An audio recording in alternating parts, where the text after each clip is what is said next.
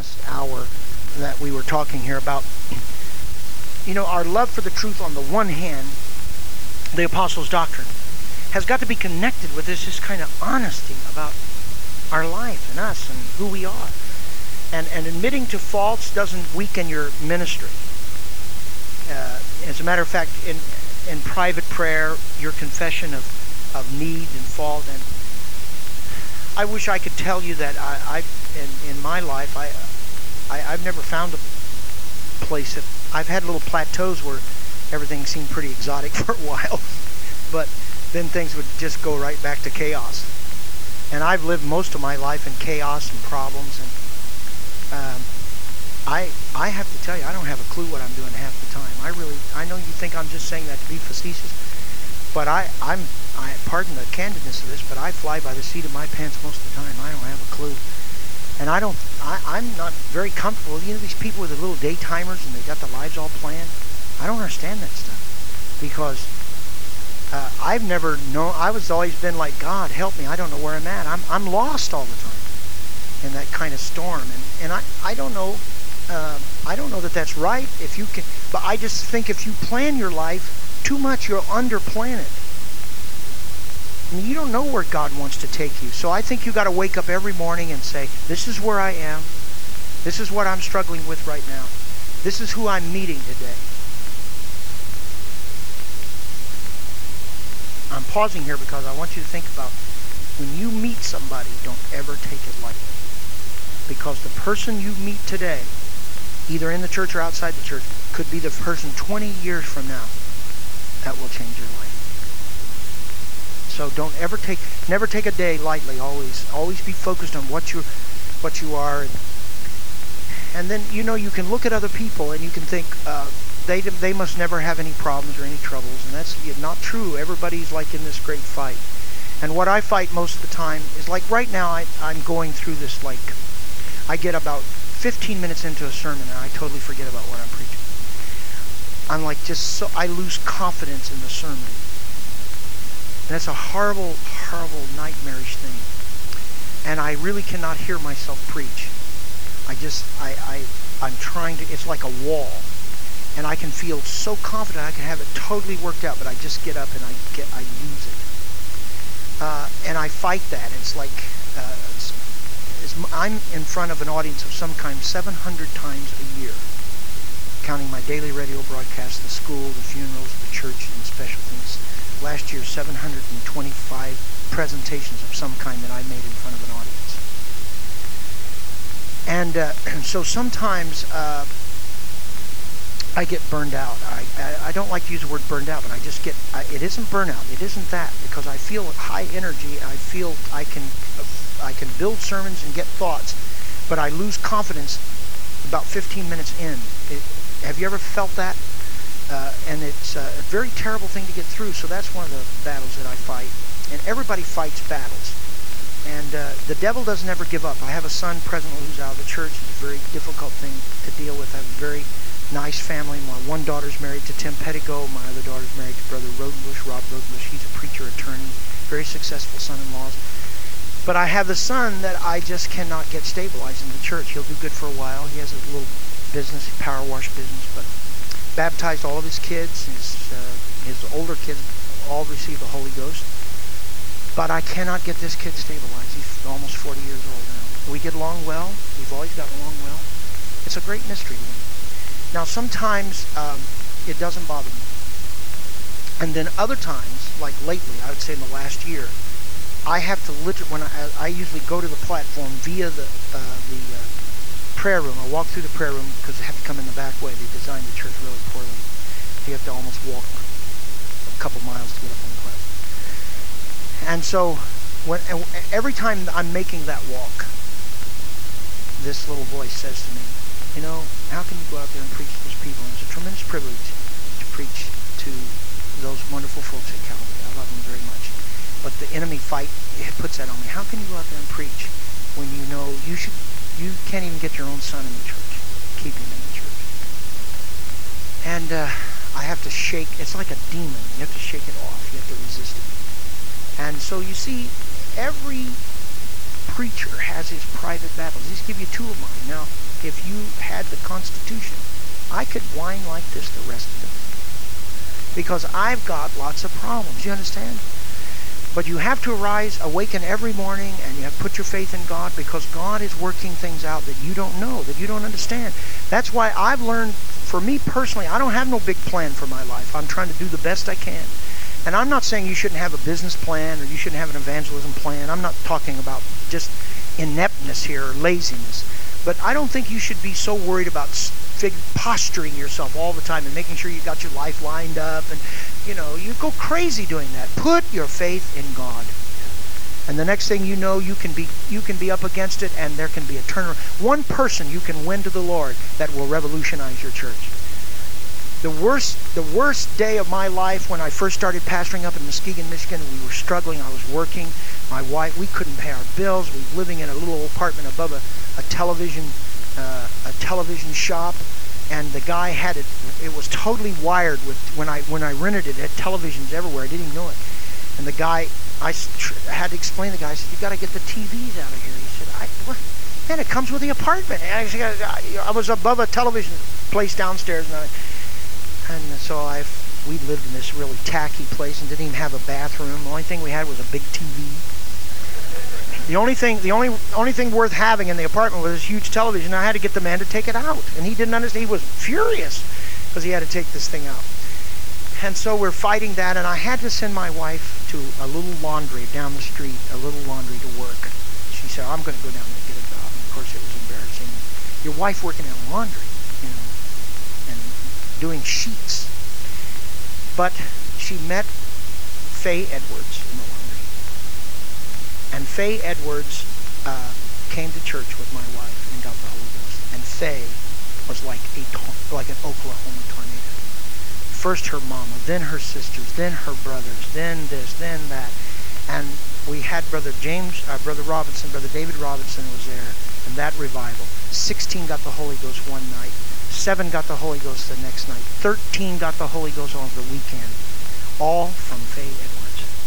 All from that lowest point that we'd ever reached as a couple. When I had my wife working in laundry, I was so embarrassed. So you just can't plan that. How do you plan that? How you don't say, "Well, honey, I want you to go down to the laundry. You're going to meet Faye Edwards there, and she's going to get the Holy Ghost, and we're going to have a revival." Now, if you got your life planned like that, you are an amazing person. But all of that comes out of despair and trouble. And so I think be encouraged. God has his hand on you. He knows what you're going through. And even if you reach the place that you dream about and you think, "Well, I'm going to get to this certain spot and then everything is going to be easy there," that is not going to be true. Because as soon as you get there, God says, "You did well. You stretched. You made it. It really was a complicated trip, wasn't it? We're getting ready to take another one now. Because you did good on that. I'm going to shoot you into outer space one more time." And so here you go. You don't ever know where you're at. I'm the district superintendent of Indiana. I'm feeling pretty good about all of that. We've worked hard and done a lot of improvements in the camp and so forth. I'm driving down the road, and it was, the Spirit moved in the car. I just wet my tie with tears. I couldn't quit crying. I was sobbing. I was at the four-way stop. I just couldn't drive. It was out of control. I never had a Spirit move in on me like that. And as sure as I'm standing here, that was it. It was as if God spoke to me. I went home that day, wrote my letter, resigned. First told my wife. See, and I don't understand none of that. But I just know what God said do that day. And I'm starting to feel real good about that, because God knows exactly how to guide you. So I can't tell you, nobody can tell you exactly how it's going to all work out. Trust God in the trials and the tests and the tribulation. Can you forgive me for that? I just felt like saying that to somebody. He's going to make a way for you. He's got his hand on you. Yeah. And you're in the greatest business that there is. To be a preacher, that's a wonderful thing. You get to be an educator, a writer. You can be a trainer of men and women. You can be an architect, a fundraiser, a psychologist, a preacher, a speaker, a radio man. You can do it all. I mean, this is a wonderful profession to be in. You're only limited by your energy, your talent, and finances. But, hey, this is a great profession to be in.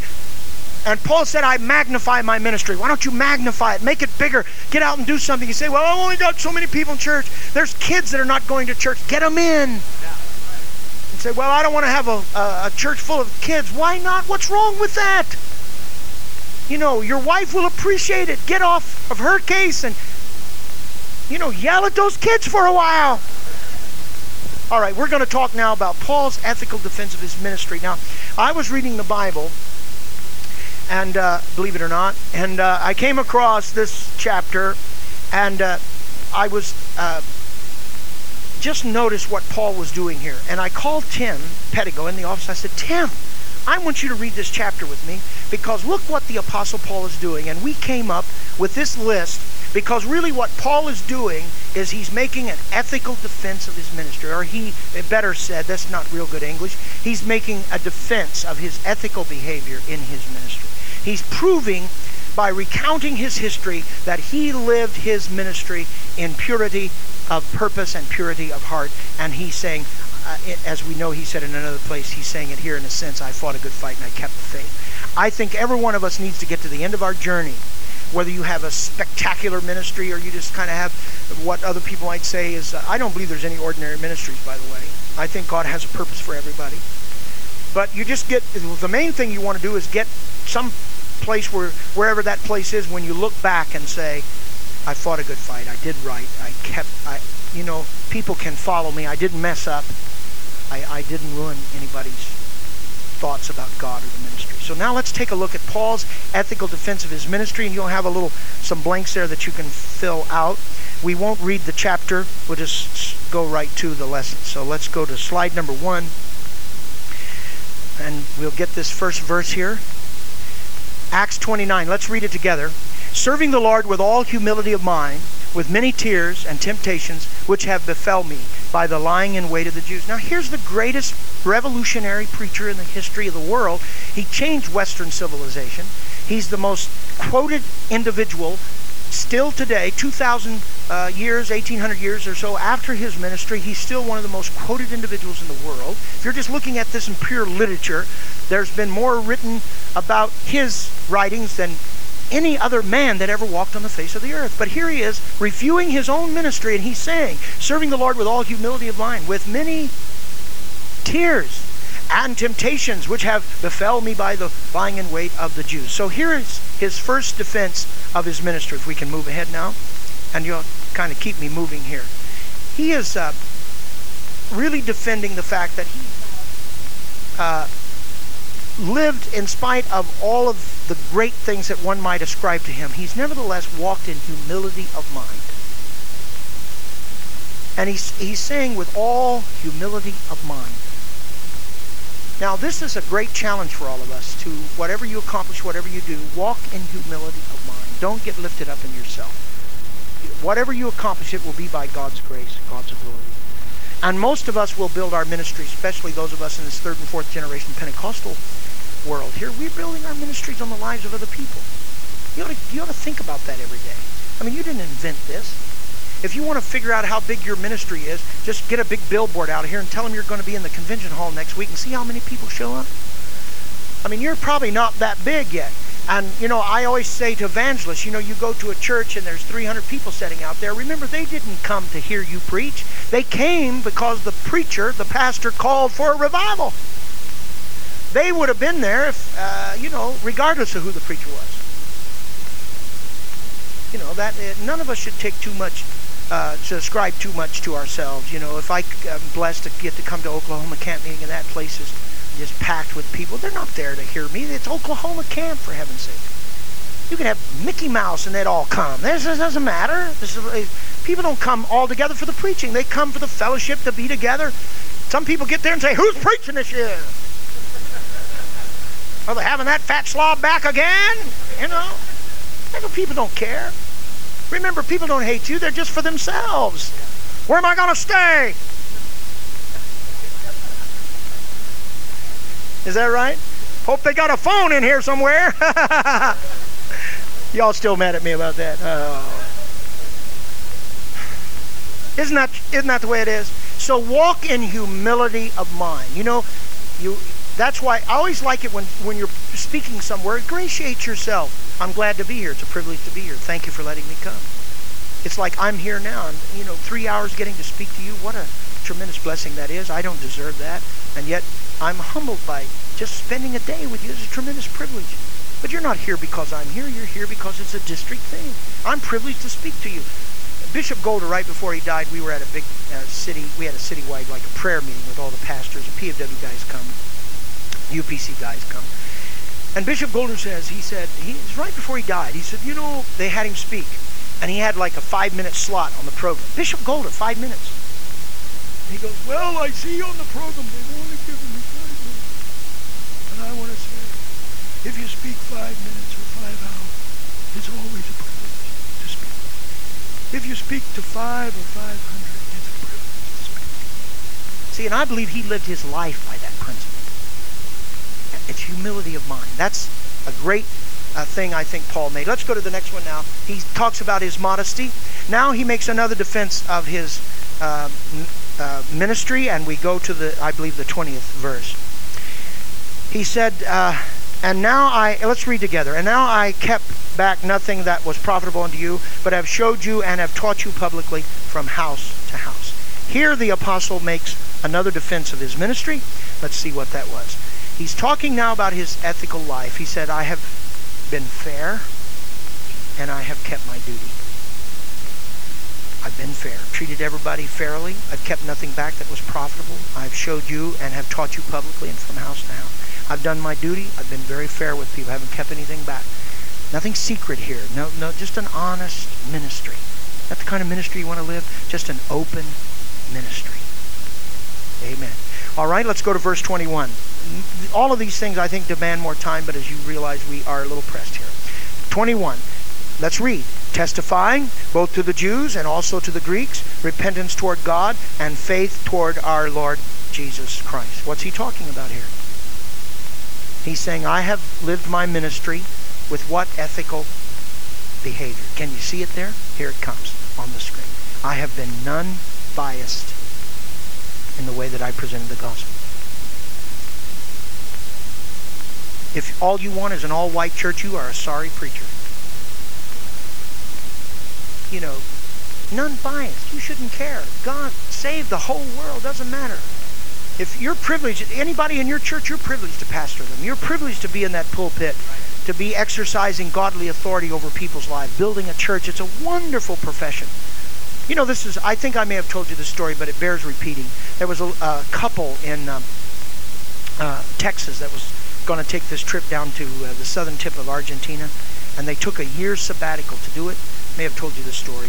And they got this SUV, and they put extra tires, and he was a mechanic, and she could speak several languages, and they took off on this great, wonderful adventure to drive all the way from Texas down to the tip of Argentina, which, by the way, is a wonderful, wonderful. If you ever get to Argentina, you've got to go there. It's a great place. And so they get into Uruguay, I believe it was, in the mountains of Uruguay, and the little SUV that they had, it wasn't little, but the SUV broke down. And it was twilight, and the guy was getting out. He's trying to figure out what it was. And he said, well, it's getting pretty dark. We'll just camp here on this mountain, and we'll fix it in the morning. And while they were preparing to set up tent, a mountain farmer, and his wife saw them on the road, came down and talked to them, discovered that they were Americans, and invited them to their house for dinner. And so they thought, well, this would be wonderful. So they went to the house of this couple that had never been off that mountain. And the man, of course, naturally, the woman could speak the language, so he was telling them, I've always wanted to meet an American. All my life, I've wanted to meet an American. And he kept saying that. He said, oh, I'm so glad we have Americans in our home. Americans, I've always wanted to meet Americans. So they ate the little humble dinner there. And at the end of the meal, the man said, I've always wanted to meet an American. And I'm so glad that I have an American in my house. And I have something I want to show you, something I want to share with you, a treasure, a wonderful treasure that I want to give you. And he said, I want to talk to you about it, and I want you to tell me what this treasure, what this great thing, this treasure is worth. And of course, he had piqued the curiosity of this couple.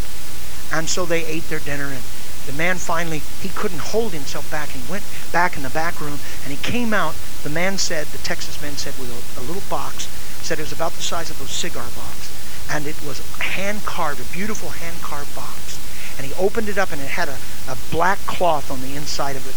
It's a cotton cloth, a very beautiful, well embroidered cloth that was down there. And the man said, I have this treasure in this box, and I want you to tell me what this treasure is and what it's worth, because I'm so excited. He said, you're an American, you can tell me what it's worth. And he opened up the box, and inside on that black cloth was one American penny. And the man said something that was so profound. I mean, it stuck in my brain like somebody had seared me with a hot iron. Here's what the man from Texas said. He said, I had the unfortunate task of telling the man that what he thought was a treasure was worthless. That's the job of the preacher, telling this world. You put your trust in pleasure, you put your trust in fame and fortune, all that. All of it is worthless. What does it profit a man if he gained the whole world and lose his soul? That's our job. That's a big job. And we want to be able to do it with authority. And the only way you can do it with authority is to be a good person, an honest person, an interesting person. You know, it helps to be an interesting person. You know, if you want to be an interesting preacher, be an interesting person. Say, well, good to see you again, folks. This week I haven't done anything. I haven't been anywhere. Haven't read anything and haven't met anybody and haven't been out of my city. What did I preach about last week? I don't know. You're just kind of dull. You're just kind of boring. Couldn't you get involved somewhere? Couldn't you do something? You know, go somewhere? Hey, I just got back from Oklahoma. I was in the tornado last night, chased it down. You know, you just try that one time. You know, it'll be interesting. There's all kinds of ways of making your life interesting. I was in Russia just in the fall, back in November, with the Turners and the Rodenbushes doing a conference there. And there was a group of people out on Red Square, and they were having this big protest, and they had signs, and they were singing Russian songs. And so I said to Brother Turner, I said, what are they doing? He said, well, that's a communist revolt. That's a communist revolution. They're trying to bring back communism. And I thought, well, how interesting. I grew up all my life hearing about the evils of communism, and it was an evil. 100 million people were killed by communist governments since the turn of the century. And it's a wonderful book I recommend to you. Read the Black Book on Communism. The Black Book on Communism. That's the name of it. Documents 100 million deaths. Unbelievable. Well, anyway, I thought, well, now this is a moment. Here I am on Red Square. I'm an American. Communism has fallen. Russia's going capitalistic. And here's a bunch of communists still having a rally. And I just broke loose from the group and went over and got in the rally. And I'm singing songs and I'm talking to the people. And so then finally a woman says, she was leading the rally. She said, oh, we have an American. And everybody starts going. And so she wanted to know if I was a communist. And I said, no, I'm a capitalist. And they're going, communism, communism. I'm going, capitalism, capitalism. And it was a moment which we all have duly photographed, you know. Now, see, there's all kinds of ways to make your life more interesting. Why would you want to live a boring life when life is exciting? And if you make your life more exciting, you'll be more interesting as a preacher. You'll have a story like this to tell to people like you when you're someplace like I am now in Oklahoma. But you have to make things happen. You know why your marriage is so dull? You're dull. You go home the same way. Why do you go home the same way every night? I don't get it. Just think how your wife would feel if you get in and say, honey, we're going to go home to Mustang tonight. Going to go down to Mustang territory and have an ice cream down there at the little Dairy Queen. Your wife would go, the man's crazy. But I guarantee you she'd like you a whole lot better. So there's ways. You know, if you're going on vacation, why not get a convertible? Why get a regular old car? Put the top down, for heaven's sakes. Somebody said, we got to be conservative. Why? What's wrong with putting the top down? And if you really want to be more interesting, leave it down when it's raining. My wife and I went on a 3-day vacation with a convertible, and here was a rule: top down regardless of the weather. It's a wonderful vacation. That means we drove in rain at 47 degrees. Can you imagine passing somebody on the expressway? 47 degrees outside, and it's pouring down rain, and you're going, hello! It was invigorating. But you know, my wife loves me. She loves me. She thinks I'm a nutcase, man. Keep your life interesting. That's up to you. That's your responsibility. And it's not only your responsibility to keep your ministry interesting, it's your responsibility to keep your ministry clean and ethical. So when you get to the end, or you get to some place where things are measured, wherever that's at, you can say like the Apostle Paul, I was none biased in my ministry. I never made a difference between a Jew and a Gentile. You know how big this is, this statement right here? You know how huge this statement is in the context of the culture of his day? Let's move quickly now. 2 verses let's put together here. 22 and 21. And now behold, let's say it together. Now behold, I go bound in the Spirit unto Jerusalem, not knowing the things that shall befall me there, save that the Holy Ghost witness in every city, saying the bonds and afflictions will abide. So what is the ethic here that he is defending? Did it come up? Selfless commitment. I've made a commitment. I don't know what's going to happen. I don't know how it's going to turn out, but I've made a commitment. I'm going to be a preacher, baby. I don't know where I'm going to end up, but I'm going to be a preacher. And wherever we go and whatever God calls us to do, we're going to give it 100%. It may be in Dallas or it may be in Dewar, but we're going to give it 100%. It may be in Africa or it may be in Alabama, but we're going to give it 100%. That's what Paul's saying. Verse 24 now. Let's read this. But none of these things move me, neither count I my life dear unto myself, so that I might finish my course with joy and ministry, which I have received of the Lord Jesus, to testify the gospel of grace of God. So what's he talking about here?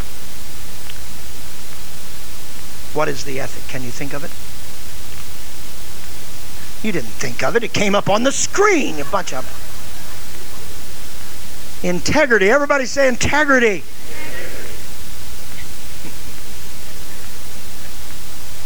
People's going, integrity. Yeah. Of course. Wow. Integrity. Does that mean something? You better believe it means a lot. To live a life of integrity. I don't like to be around dishonest people. I don't like to be around people that, I don't even like to be around people who are dishonest spiritually. You know, these people that are kind of in this kind of, you know, super spiritual mode all the time. And I want to say, would you just give me a break? All right. Let's not go there, Brother Mooney. Okay, thank you very much. Where are we at? 33? Which one? 25 and 27, let's say. And now behold, I know that ye all among whom I have gone preaching the kingdom of God shall see my face no more. Wherefore I take you to record this day, that I am pure from the blood of all men, for I have not shunned to declare unto you. So what are we talking about here? Accountability. Wow. There's people, now I'm not against being independent, but I don't think anybody should be truly, absolutely independent. There needs to be, you don't have to belong to UPC to be saved, we all know that. But the wonderful thing about our fellowship is it does have some accountability. And that just, you know, just if nothing else does, accountability of friendship. You know, you just kind of know one another and you can look at one another. There's kind of those eyes of accountability, you know, and I know what you've been doing. You know, you better straighten up. And all of that. And plus then there's the accountability of our officials and that sort of thing. We're a self-policed organization. That's a good thing. And we do a good job, really, if you stop and think about it, in terms of moral failures. You know, there's not very, you couldn't find very many moral failures in the United Pentecostal Church that have been swept under the carpet. Now, I know a couple. And there's sad examples of poor leadership. But for the most part, it doesn't matter who you are. We're pretty straight across the board, and that's a pretty good thing. It's a good record, and we police our missionaries, we police our people, and there have been a lot of tough issues that we've had to face. But one of the things that people who look at our movement from the outside are really quite impressed by, this is true, they're really impressed by the accountability that apostolic preachers have with each other, and it's a very, very special thing. All right, let's read to the next verse here. 28 and 29, take heed. Come on, everybody. Take heed, therefore, unto yourselves and to all the flock over which the Holy Ghost hath made you overseers, to feed the church of God, which he hath purchased with his own blood. For I know this, that after I am previous wolves enter in among you, and not sparing the flock. You can move me quickly now. Let's Just go to the next little ethical. He's giving here now something very powerful to the ministry, and I chose to call this transference and training. Transference and training. In other words, he's not just milking the church down to its last little nub. He's taking time to prepare for the fact that he is going to go. And he says, when I go, probably grievous wolves will come in. But he's going to set the church in order. He's going to make sure that there is some training that's taken place and some transference that's taken place in the church. Of course, we know that apostolic succession was part of the New Testament tradition. And we need to be carrying that out in our own churches. I mean, if you're a pastor and you're 60-some years old, you need to be thinking about the fact that you're getting ready to die. That you're checking out sooner or later. I mean, you may live to be 70, but your effectiveness is on the way down. Generation gap is getting ever larger. And your energy level is ebbing. And you don't even care as much as you used to care. And the call of the wild is upon your soul and heart. And the fishing lures are looking more and more enticing than they ever have before. And you just know too much to be effective. Your idealism has been flushed. You know that things are not as some people think they are. And you realize that even after years of working and struggling, you have made just diddly squat difference in the world, and you are tired. And when you start getting those feelings, it's time to transfer the old torch to somebody else and say, here, let's. So, but I think there needs to be, I'm being a bit facetious, and I believe ministers can be effective way up into their later years. But there still needs to be a responsible person somewhere at the helm that says, we need to be preparing for the future. All good companies are training people to take over the leadership of those companies. And you need to be doing that in the church. Sometimes we get away with internal leadership. That's a wonderful thing. I think it's the best kind personally. But sometimes we have to bring in leaders from outside. That can work too. But you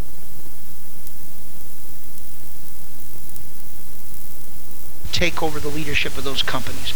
And you need to be doing that in the church. Sometimes we get away with internal leadership. That's a wonderful thing. I think it's the best kind personally. But sometimes we have to bring in leaders from outside. That can work too. But you have to be working at this. And the apostle did it. All right, let's go to the next one. Let's read. Chapter 30, verse 30, also of your own selves shall men arise, speaking perverse things to draw away disciples after them. How many know we still have this going on today? And there are always men from among us. And what is the defense here? What is Paul talking about in this particular case? Facing the hard issues.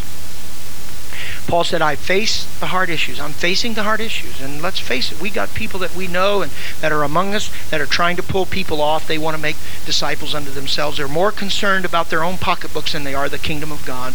They're more concerned about their reputations and being popular and big time. And they want people to suck up to them and say that they're great and wonderful. And there's men that will sacrifice a great deal to get the adulation of other men. Yes, they will, folks. As people give up an awful lot to have the praise of men. And there's many people that means more to them than anything else. There's people with talents, musical talents. I appreciate people like Brother Tremble. He has great talent. He's been connected with the music industry, but he hasn't sold out. And you need to thank God. We have a good number of apostolic, some of the most talented people in the world that haven't sold out. They're not all here, but give them a great big hand and thank God for them. And they can make a lot of money. And that's why you need to buy their records and support them and that sort of thing and help them because they've given themselves. All right, let's move ahead here now. We're making a defense of our ministry. Wherefore watch and remember that by the space of 3 years I cease not to warn every one day and night with tears. And this, of course, is another important thing that Paul is saying here. What's he saying on this case? What is it? Seriousness of call. He says, I've worked day and night, man. I haven't played around. I haven't horsed around with you people. I've been at this. If you have a call into the ministry, you ought to be a hard worker. You ought to be the hardest worker in your congregation. Some preachers are known to be lazy preachers. And no preacher should be ever thought of or referred to as a lazy preacher. They ought to say about you, he's the hardest working man I've ever been around. You get around that preacher, he'll work you into the grave. You ought to be, if you're going to call work meetings, you ought to be there. Prayer meetings, you ought to be there. Day and night, working and laboring. It takes a lot of energy to be an effective pastor. You can't just there's no such thing as automatic pilot. So people say, I won't get my church on automatic pilot. There's no automatic pilot.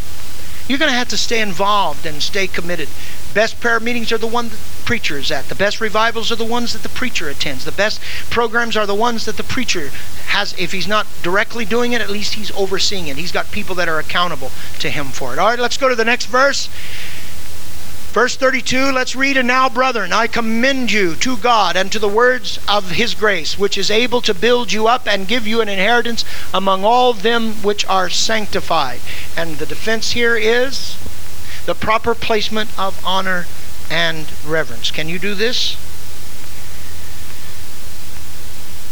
Can you say to the saints, folks, we wouldn't have a church if it hadn't been for you and your giving, your sacrifice, what you mean. It's not just about me, it's about you. Look what you've done. You can revolutionize your church just by giving compliments and praise where it belongs. And when you're so tied up in yourself and so into your own self-grandizement that you cannot praise the people that serve you and wait on you. And by the way, if your idea of using people is just have them park your car and carry your bags and to mow your grass and to help you with your cattle ranch, you're misusing people. Your power is to use people to get things done in the kingdom, not to get your grass mowed. And if somebody comes out to work on your place, you pay them. Somebody comes out to, the labor's worthy of his hire. Now are there exceptions? Well, of course there are exceptions. And you might be surprised what good help God will put in your life. We have a wonderful lady that's worked for us. We could not function without Jean Van Royalty. And Jean Van Royalty came into our life through a revival. She was living in a little 2-room apartment in a rundown part. It wasn't a little, big rundown part of our city of Muskegon. Bus went by. We talked to her kids who were outside playing. She said, I want to come too. She came to church. She was Christian Reformed. She was filled with the baptism of the Holy Ghost. Her husband had beat her and had raped a little girl next door. He was in prison. Just a horrible life. Everything you could imagine. She got saved. Children were baptized. They grew up in the church. We had a little program in the church called Discover Your Gift. As every man hath received the gift, even so let him minister the same one to another. In Peter, Apostle Peter's writings. And so we said, discover your gift. Find out. This was when we began that training program that was revolutionary in our life. That was our key verse that we used, helping people discover their gift. And people were, searching their hearts, trying to figure out what they could do in the kingdom. We were trying to unleash people and let them do things. And a lot of it was chaos, and people did a lot of dumb things. But we had leaders that came out of that, and didn't hurt us. One day, Sister Jean came to us, and at the time I was pastoring 2 churches. I had a church in Muskegon, and I had another church in Shelby, Michigan, which was about 40 miles north. So I got out of church on Sunday, drove all the way 40 miles, preached in Sunday afternoon, came back Sunday night and preached again. It was a big day. And Jean came to us and said, I believe my gift is to cook. We found out she didn't have a gift of cooking. I had to teach her to cook. I love to cook, but she couldn't cook, but I taught her. She's a good cook now. So at any rate, she wanted to cook our lunch for us so that we could come straight home. So while I was preaching, you may find this offensive, but while I was preaching in the main service, she would slip out after Sunday school and she would go over to our house. Dinner would be ready. We would then eat and go. It made our day. And Jean, that gift grew in Jean, and she's still with us after all these many years. I cannot remember the last time, other than just wanting to go to the grocery store, that I've ever been to the grocery store. She does all those things. We pay her, of course. But we just couldn't live without her. She's a librarian. She works at our school. And Brother Babs Lionel's here. He knows Sister Jean. She's crazy, Sister Jean. She runs the school. If you'll let her, she'll run your life. She runs my life. I don't have a clue what's going on. But you see, that is a gift that God gives you. Now, you can't make people do that. That has to come through a process of just God rewarding you. When you give a lot, and you're pouring out a lot, God's going to pour a lot of stuff back into your life. But it's got to be sincere. It's got to be real. It's got to be real work. And so we need to give honor to people. Then if you're going to have people helping you, you've got to give honor to them. Sometimes that's all people want, is just a thank you. I appreciate you. And I know that there are people who are very crass. They'll take your last energy. They'll take the last thing you've got. And when Brother Martin called me, Brother Martin's very charming, is he not? He's kind of got that little boyish way about him, but he's very tricky. So, this is the day before Mother's Day. So Brother Martin says, I had a little hesitation. Not that it was important. You could have gotten anybody, but just for me personally. But you know how Brother Martin convinced me to come here today? And he said, I'd really like for you to do this. It would mean a lot to me. And when he said it would mean a lot to me, I'm going, okay. You understand? Now, that's a very effective leader. That's a very effective persuader. Now, what do you think? What could Brother Martin now and I, in our personal relationship, all he has to say to me, which he's already said, thank you. But if he didn't say thank you, I'd be aggravated. I'd go home aggravated. I'd go home aggravated. The slob didn't even say thank you. You understand what I'm saying here? Now, this is plain teaching, right? But we have crass people sometimes that take and take and take and take, and they never say thank you. Here's Paul saying, look, I'm giving honor to whom honor is due. There are people that have helped me and people that have labored with me. And you want to start revolutionizing your church? Start praising your people and thanking them. You should be doing it. Thank you for doing that. And you will make people want to help you. Now, you're not saying thank you to manipulate people, because that's flattery. All right, let's move to the next one. I hope you think this is pretty good, and I'm just trying to give you a little something here. Acts chapter 20, verse 33, I have coveted no man's silver or gold or apparel. Woo! Is that powerful or what? All right, what is he defending there? His finances and stewardship. You want to look at the books? I've coveted no man's. I haven't taken anything that didn't belong to me. And, I don't try to own the church. This little thing, sometimes it gets among preachers about ownership. You don't own the church. Church is not yours. And, you have to be very careful about this thing. It's not a family business. And people, when they sense that in you, that you're trying to build your own little empire, and you're trying to build your own little family operation, and the money's all about you. I'm sorry to say this, but I have seen operations where everything in the church was running down. Now look at this church. They brought this carpet wasn't here when in 1991. This church was all run down because the Nazarenes knew they were going to move over to this new building over here. But look at the money that's been poured back in this church. When you start pouring money back into a church, you know what that makes people want to do? That makes people want to give. And it also is going to help you. Not that that should be your motivation, but your income probably will go up too. Because there's a sense of trust. If people feel that there's... somebody said, well, I've had people at Calvary that has been there when maybe we were taking up a special offering. And it's all relative, you understand, whether it's 10 people or 1,000 people, it's relative. So, but when you see $100,000 come out, I've had people say, well, how in the world? Because in the whole lifetime of Calvary Tabernacle, there's not been one preacher that's not been accountable in stewardship and finances. Not Brother Larson, not Brother Urshan. All these preachers have been very careful in the area of finances. It's wonderful to step into a church, Brother Whalen, where you've got just this tradition and history of tremendous honesty. Now, wouldn't it be a shame for me to go in there and start trying to rip things off and get everything into my pocket? Well, that wonderful fountain of giving would dry up because people, they want to see something coming back. And that is what the Apostle Paul is saying here, the finances. I haven't coveted your money. I haven't coveted your gold and your silver. Think about that in your ministry. Keep this part of it clean. All right, we're moving on now. We're about done, and the roast is waiting for us. We are absolutely 2 minutes away from a brisket. 34, yea, ye yourselves know that these hands have ministered. Oh, was that the last one? Yes. Well, you're going to let us read that. Can you go back? You want that brisket right away. I need to move. I've had problems with you today, Brother Schweitzer. All right, let's read. Yea, ye yourselves know that these hands have ministered unto my necessities and to them that were with me. I didn't covet your money. All right, I've done a lot of work myself, he's saying. And he says that the call of the ministry includes an example of sacrifice. This is more important than hardship.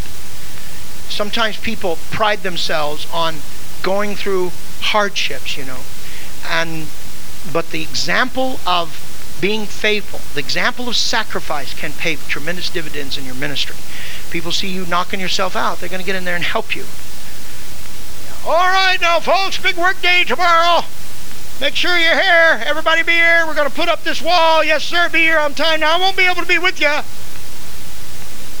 because my wife and I, we've got a vacation scheduled down in the Bahamas. But get this wall up, I'll be back. Now, there might be a time when that's okay. You understand. But, that can't be attitudinally. If you got that kind of attitude working, there has to be this sacrifice. And Paul said, I got in here and I've worked with my own hands. We know he was a tent maker. He said, I didn't take your gold and money. This must have paid tremendous dividends for the Apostle Paul. Now, I believe that those that preach the gospel should live of the gospel. All of those things are valid things. But when the situation calls for sacrifice, you better be in the front of the pack. Better be in the front of the pack. All right? You can't act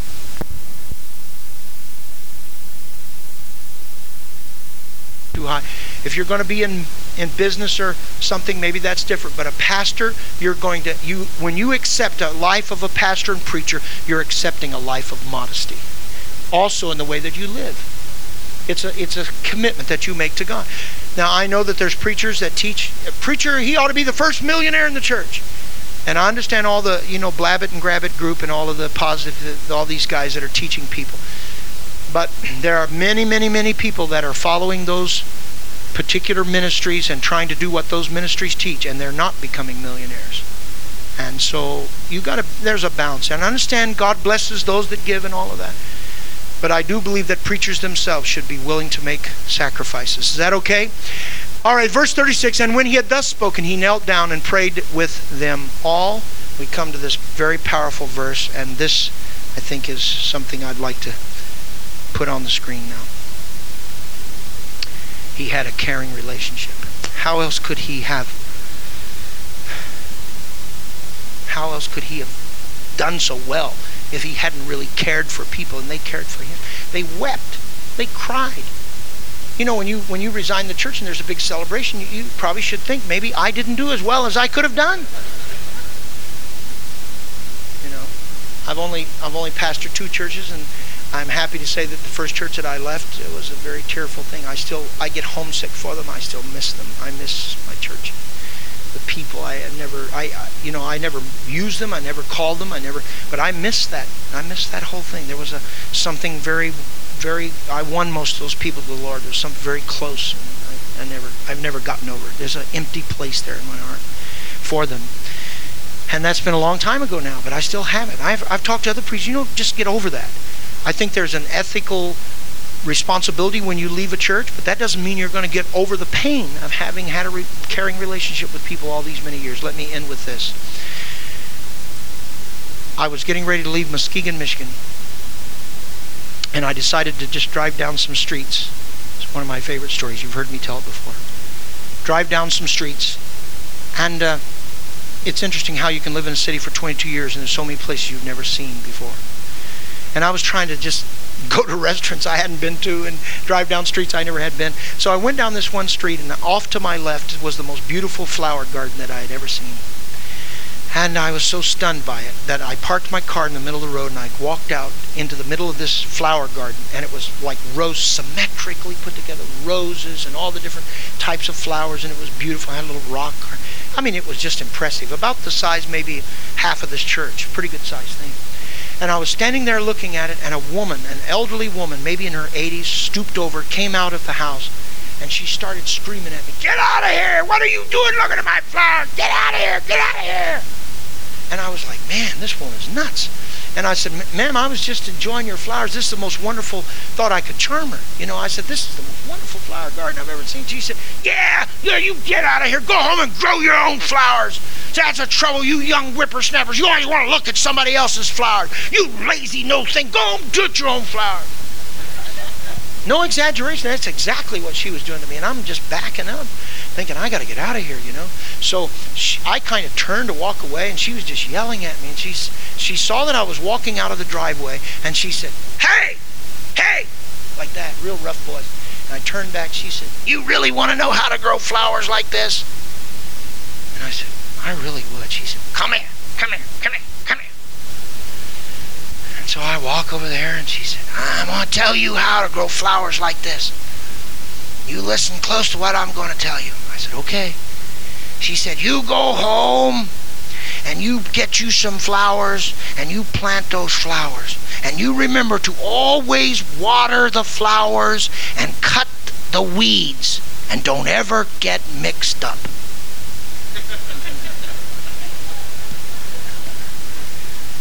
And I carry this little black book with me all the time. And I got in the car and I thought, wow, water the flowers and cut the weeds and don't ever get mixed up.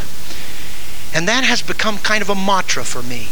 And I would suggest that you adopt it in your own life. In your church, go home. Water the flowers. Water the good stuff. Cut the weeds. And don't ever get mixed up. God bless you. It's been my joy to be with you. Let's go eat brisket.